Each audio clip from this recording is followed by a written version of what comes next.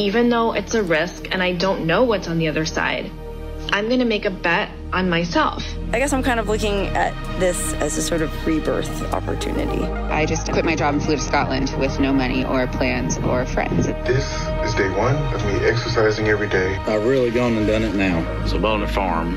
Turned in my 2-week notice. I just took the leap. Yeah, I'm really liking how my hair's been going. I feel like we're on the verge of a renaissance.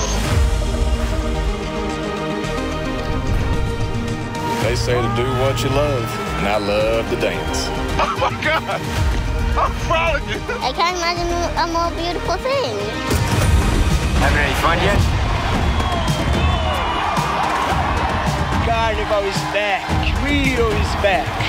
This is dedicated to the disabled community. This is our moment. I wanted other women and other people of color to know it is possible. Sydney McLaughlin, there is no stopping her. That's a world record. When I was a little girl, all I wanted to see was me in the media. She's black. Change has become a constant. The way we embrace it defines our future. I've never seen this kind of courage. They're fighting with all they have. The word freedom right now means a lot for us. This could be the beginning of a new era. You know, I call it evolution. This is what believing looks like.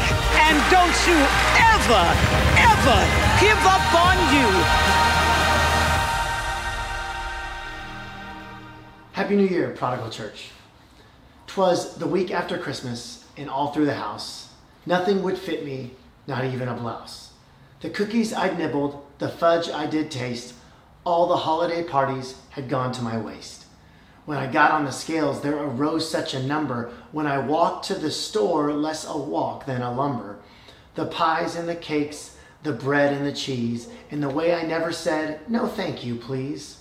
So away with the last of the sour cream dip, get rid of the fruitcake, every cracker and chip. Every last bit of food that I like must be banished, till all the additional ounces have vanished. I won't have hot biscuits or cornbread or pie. I'll munch on a carrot and quietly cry. I'm hungry, I'm lonesome, and life is a bore, but isn't that what January is for? Unable to giggle, no longer a riot. Happy New Year to all, and to all, a good diet. We make resolutions this time of year so willy-nilly. Okay? Studies show that over half of them are broken just by the end of this month, January. And over 90% don't make it till the end of the year. Next week, we are back to in-person services at Bullard High School, and we're going to be starting a brand new 3-week series called Start Fresh. And we're excited to get this year off and running together. It's going to be a great series. We hope to see you next week at 10 a.m. I recently heard a touching story that illustrates the power of words, the way that they can change someone's life. That you, yourself, on this couch, on your car seat, on a walk or a run, you have the power to change lives with your words. See, there's this story of a little girl named Mary. And this is back in the 1950s. And Mary, she was born with a cleft palate. She was different than all the other kids. And she had to bear the jokes and the cruel stares of children on the playground every day. Not just because of her misshaped lip, but because of her crooked nose and her garbled speech. With all the teasing, Mary grew up just hating the fact that she was different. She was convinced that no one outside of her family could ever really love her until she entered Miss Leonard's class. Miss Leonard had this warm smile, this round face, shiny brown hair. Everyone in the class loved her, and Mary also loved her. And this was, again, a long time ago in the 1950s. It was common for teachers to give children their annual hearing test. I remember as a kid putting on headphones and having to hear those beeps. Okay, this was before that time. And in this time, the children would walk through the door, they would plug one ear, and the teacher would whisper something to the student. And the student would then have to repeat what the teacher says. In addition to having the cleft palate, Mary could also barely hear out of one ear. Determined to not let the other children have one more thing to make fun of her about, she would cheat on the hearing test every year. And the whisper test was given, and Mary turned her bad ear towards the teacher. She pretended to cover her good ear. And often a teacher would say, "The sky is blue," or "What color are your shoes?" But not on that day. Surely God put 7 words in Mrs. Leonard's mouth that changed Mary's life forever. When the whisper test came, Mary heard the words, "I wish you were my little girl." Mary smiled bigger than she ever had. It changed her life. Our words matter, every one of them. They have this incredible power, this incredible potential to speak life. And they have the incredible power and potential to harm. And so on New Year's Day, 2023, could we go on a diet? Sure. Could we start exercising more often? Yes. Could we put more emphasis on our spiritual life? Certainly. But this year, could we be intentional about our words?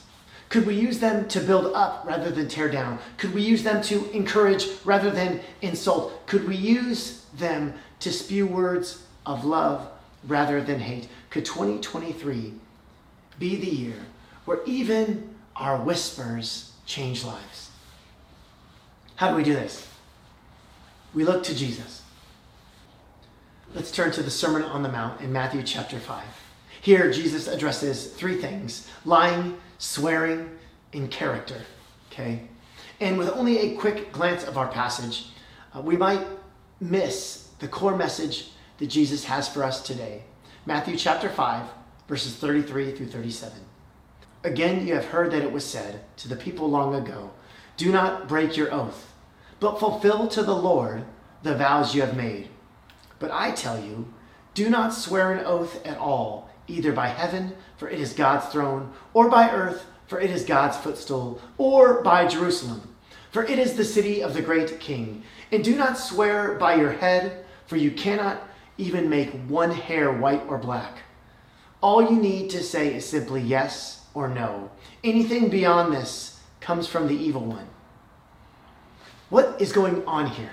Jesus is addressing a problem within first century Judaism. Swearing by oaths is similar to contracts nowadays, okay? It was how everything got done. And oaths were actually encouraged within the Hebrew scriptures. Deuteronomy 10:20, "You shall fear the Lord your God, you shall serve him and hold fast to him, and by his name you shall swear." Oaths were meant to increase the cause of truth in the ancient world. But by the time of Christ, things get all messed up. And people were using oaths not to tell the truth, but to deceive. You see, in first century Israel, the Pharisees had developed elaborate rules governing when a man was bound by his word and when he was not. So if I swear by Jerusalem, I'm bound by those words. But if I swear towards Jerusalem, I'm not bound.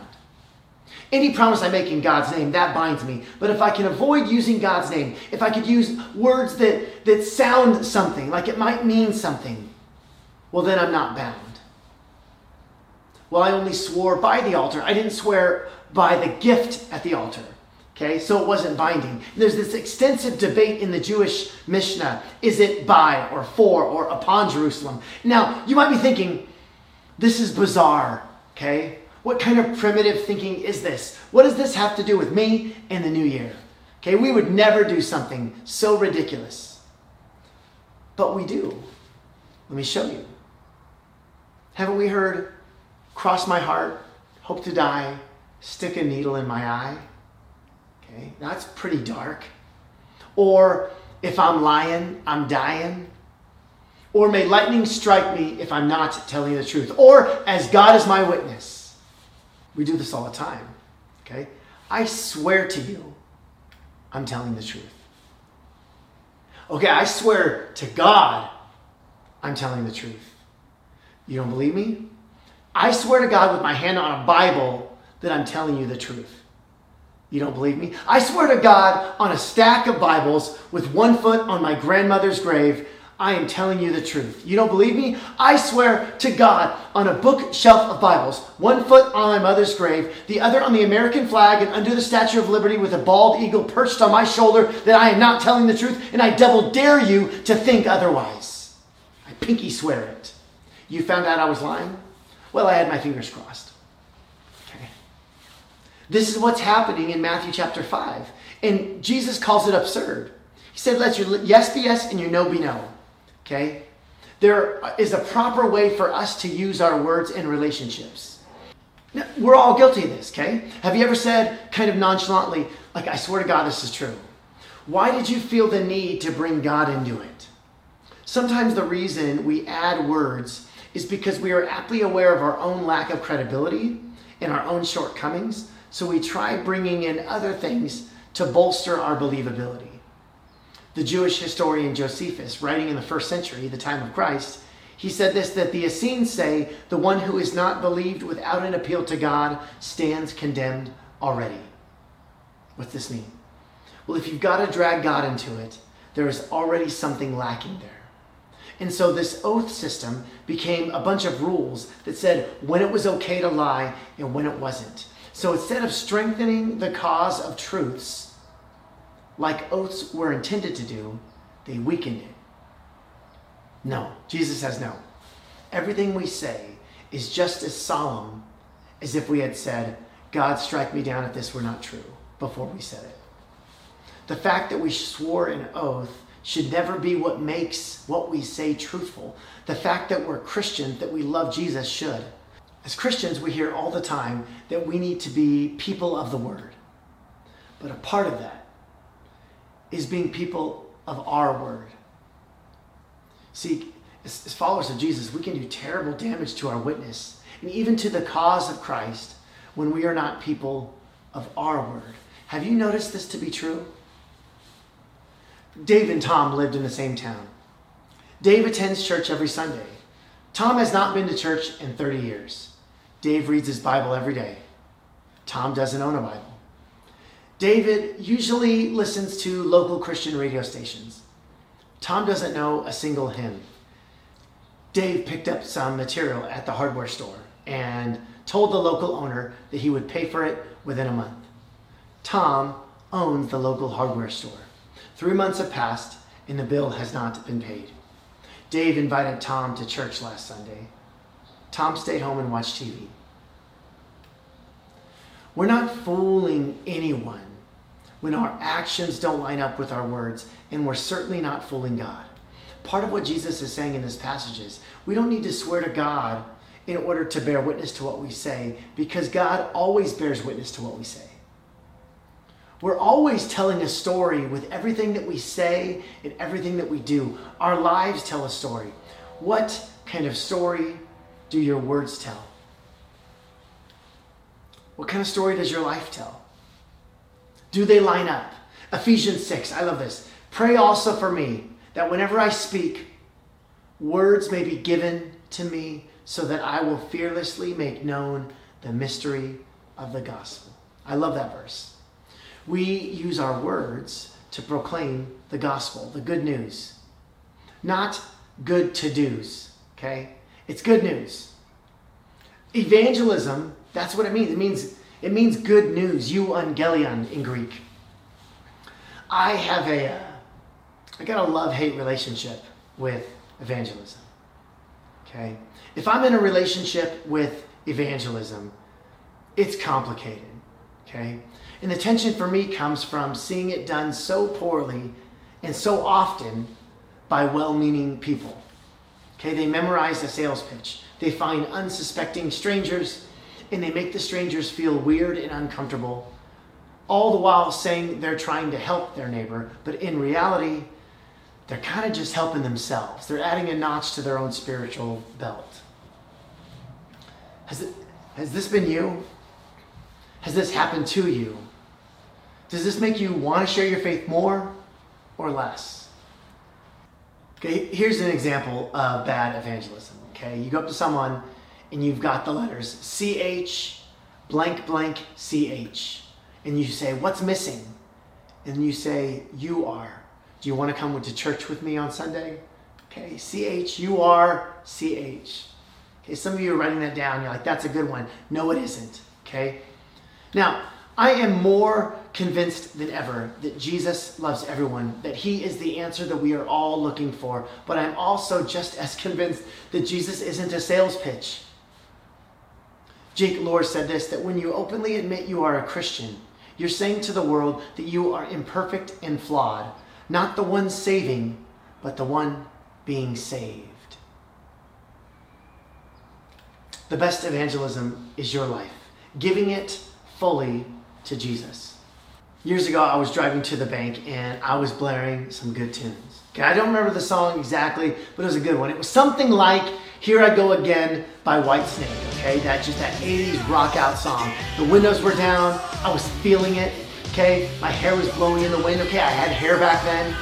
And as the song is ending, I'm pulling up to the bank, and while parking, somebody calls me. Okay, so I answer the phone and I'm getting out of the car and I leave the car running and I'm just on the phone, and as I'm walking up to the ATM, I see an old rugby guy. Okay, so I say to the guy on the phone, hey, let me call you right back. I ran into somebody, I hang on the phone, I give my rugby buddy a hug, and we start shooting the breeze and stuff, and he's like just got back from a workout, like a CrossFit or something, and we're hanging out and he kind of giggles and he says, nice song.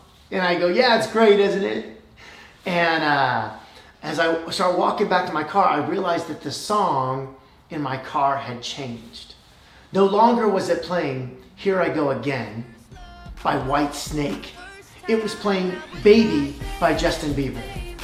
This was the song that Justin Bieber sang when he was 12, okay? And it's just blasting from my car. And now the rugby guy's long gone, okay? He left thinking that I'm windows down, hair blowing in the wind to Baby by Bieber. I'm telling a story by the music I listen to. I'm telling a story by the way I raise my kids. I'm telling a story by keeping my wife as the number one person in my life. I'm telling a story with my words and my life. And so are you. It's the best evangelism. This year, could your life match your words? Now, one way to make this real, okay, is to be an intentional encourager. Encouragement is a dominant theme in the epistles in the New Testament. Paul is obsessed with building up local churches, and he realized that there was only so much he could do. So part of his strategy was to transfer his concern to others. And we can see this in Colossians chapter 2. My purpose is that they may be encouraged in heart and united in love, so that they may have the full riches of complete understanding, in order that they may know the mystery of God, namely Christ. Colossians 4, I am sending him to you for the express purpose that you may know about our circumstances, and that he may encourage your hearts. 1 Thessalonians 4:18, therefore encourage one another with these words. Thessalonians 5:11, therefore encourage one another and build each other up, just as in fact you are doing. Hebrews 10:25, let us not give up meeting together, as some are in the habit of doing, but let us encourage one another, and all the more as you see the day approaching. I wish these writers knew what they were trying to say and just said it. I think they might be saying that 2023 could be the year of encouragement. Using our words the way Jesus designed us to be an intentional encourager. Write that letter. Send that text. Make that call. Have that coffee. Say you're sorry. It takes effort. Okay. Now, I try to be like this, mostly because God has used so many people to encourage me in my life. I'll be down. I'll be sad. I'll have all kinds of feelings that just don't lift me up. And then someone says something. Someone sends a text. And it was as if God whispered to them what to say and when to say it. Could you be that for someone this year? Let's be intentional encouragers. I don't know if you've ever done the 5 love languages test. Okay, we had a couple small group at our house this fall, and we all kind of looked back at the 5 love languages. And for me, words of affirmation scores very, very high. okay? Encouragement goes a long way for me. And for Sarah and I, like, I'll kind of do something around the house, and I don't do it only for the encouragement, but I do really love the encouragement. So I'll carry things that are too heavy for her, and I'll grunt a little extra, okay? I'll wipe the sweat off my brow, and it's like, notice me, praise me. I'm waiting for a thank you, or, oh, my man's very strong, okay? Everybody loves to receive encouragement, but we often struggle to send it. We've all watched infants who were on the verge of crawling or taking their first step, okay? It's a sight to see. When our daughter Ivy started crawling, at first she would kind of get on all fours, and then she would kind of swing her arms, and then just didn't move, okay? And then Sarah and I would like kind of encourage her and be like, you can do it, sis, come on, look at you, big girl, come here, sis, come on. And after a couple days of kind of doing the arm kind of shake thing, Sarah put one of Dex's monster trucks a few feet away from Ivy. And that was all it took. She crawled right over to that monster truck and got it. And we were thrilled, right? We cheered for her. We showed her off like she was a dog. We're in the grocery store. Stranger says, what a cute baby. I pull out the monster truck and I go, would you like to see her crawl? Okay, she knows how to crawl. Now, it was the encouragement of her parents and her brother's monster truck that propelled our daughter to a life of motion. We all live in a world of daily challenges where we have a difficult time venturing beyond where we've been before. And we need the good words of others to help us keep going. Everyone needs encouragement. You, me, your neighbor, your enemy, your boss. Why is it that in a race, the people cheering makes a difference? Like whenever they interview a runner who wins a race and they say, what helped you? And they'll say, well, when I saw the crowd or I heard the cheering, it kept me going. It gave me my second wind. When your physical body is pushed beyond the brink and you literally have nothing left in the tank and you see someone in the crowd, you read that sign, you see your friend or your coach spurring you on. Why does that give you something that you didn't have before? Could 2023 be the year of intentional encouragement? That we don't use our words to deceive. We use our lives to encourage and our words to inspire.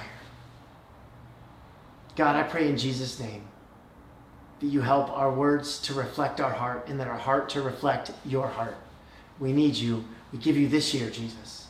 We pray blessings of peace and grace and love on 2023 and beyond. In Jesus' name, amen. I want to thank you so much for joining us online at Prodigal Church Fresno. Next week, we are back in person as we begin a brand new sermon series called Start Fresh. And we encourage you to be there. We encourage you to be there and maybe bring someone with you. Bless you, bless 2023, and peace in Ukraine.